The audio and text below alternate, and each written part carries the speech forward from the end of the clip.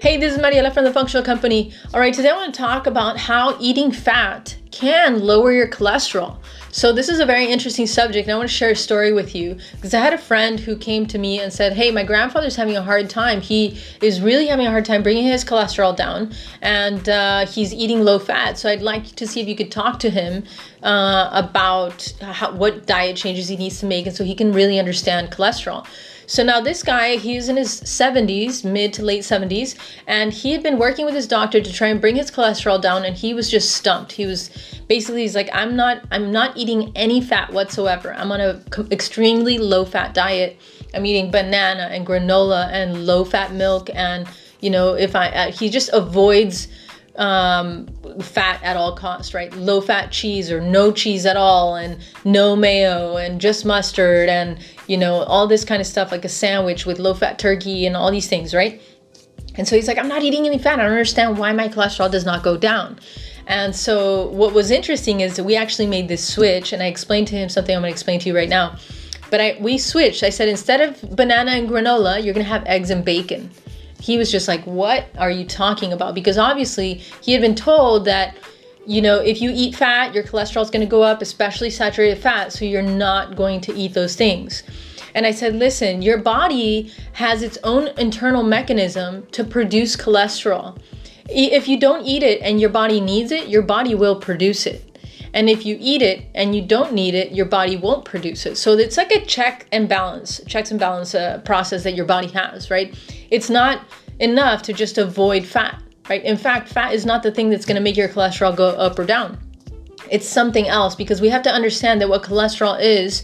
Cholesterol, they're like little band-aids for the body, right? They're like firemen and band-aids, right? They go to where there is inflammation. And so your body, if there's a lot of inflammation or repair that's needed in the body, then the body will produce cholesterol to go repair that area. So on the one hand, it is normal to see, as people age, to see the level of cholesterol rise a little bit. Why? Because there's a lot more repair occurring in the body constantly as a person ages. So that's a normal mechanism and not something to be afraid of. That's number one. Number two, we need cholesterol to produce hormones. But again, we're going back to this thing where if we have inflammation in the body says, hey, we need cholesterol, starts to produce it, right? And so then it'll go to that area where the inflammation is. And so this is the thing. I was telling this guy, right? It's like if your cholesterol is high, then there could be inflammation somewhere in the body. And one of the main reasons you're going to have inflammation is because you have too much insulin present in your blood. What causes too much insulin in your blood?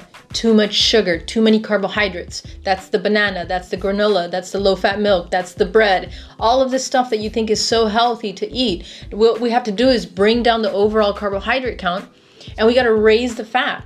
And when you consume the fat, your body doesn't have to produce the cholesterol. If you're going to consume the cholesterol with your fat, then your body is not going to produce it, right?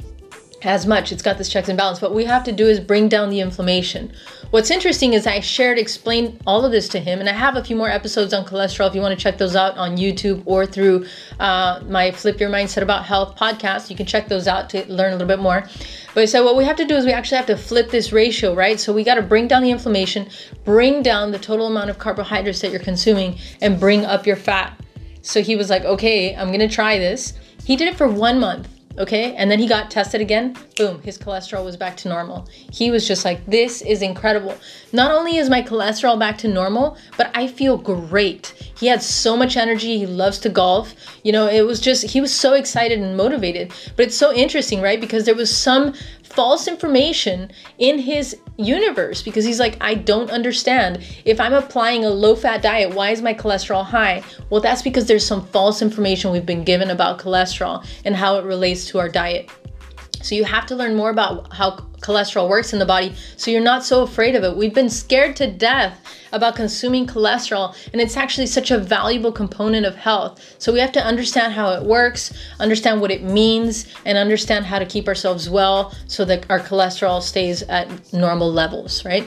All right, so thanks so much for tuning in. I wanted to share that story with you today, and don't forget to check out my other episodes on cholesterol on YouTube and on the Functional Podcast, right, which is Flip Your Mindset About Health. All right, thanks so much for tuning in, and I will see you on the flip side. Hey, if you're liking the information on this channel, don't forget to subscribe, click the button, and share this with your friends and family. We've got lots more information coming. Thanks so much for being here.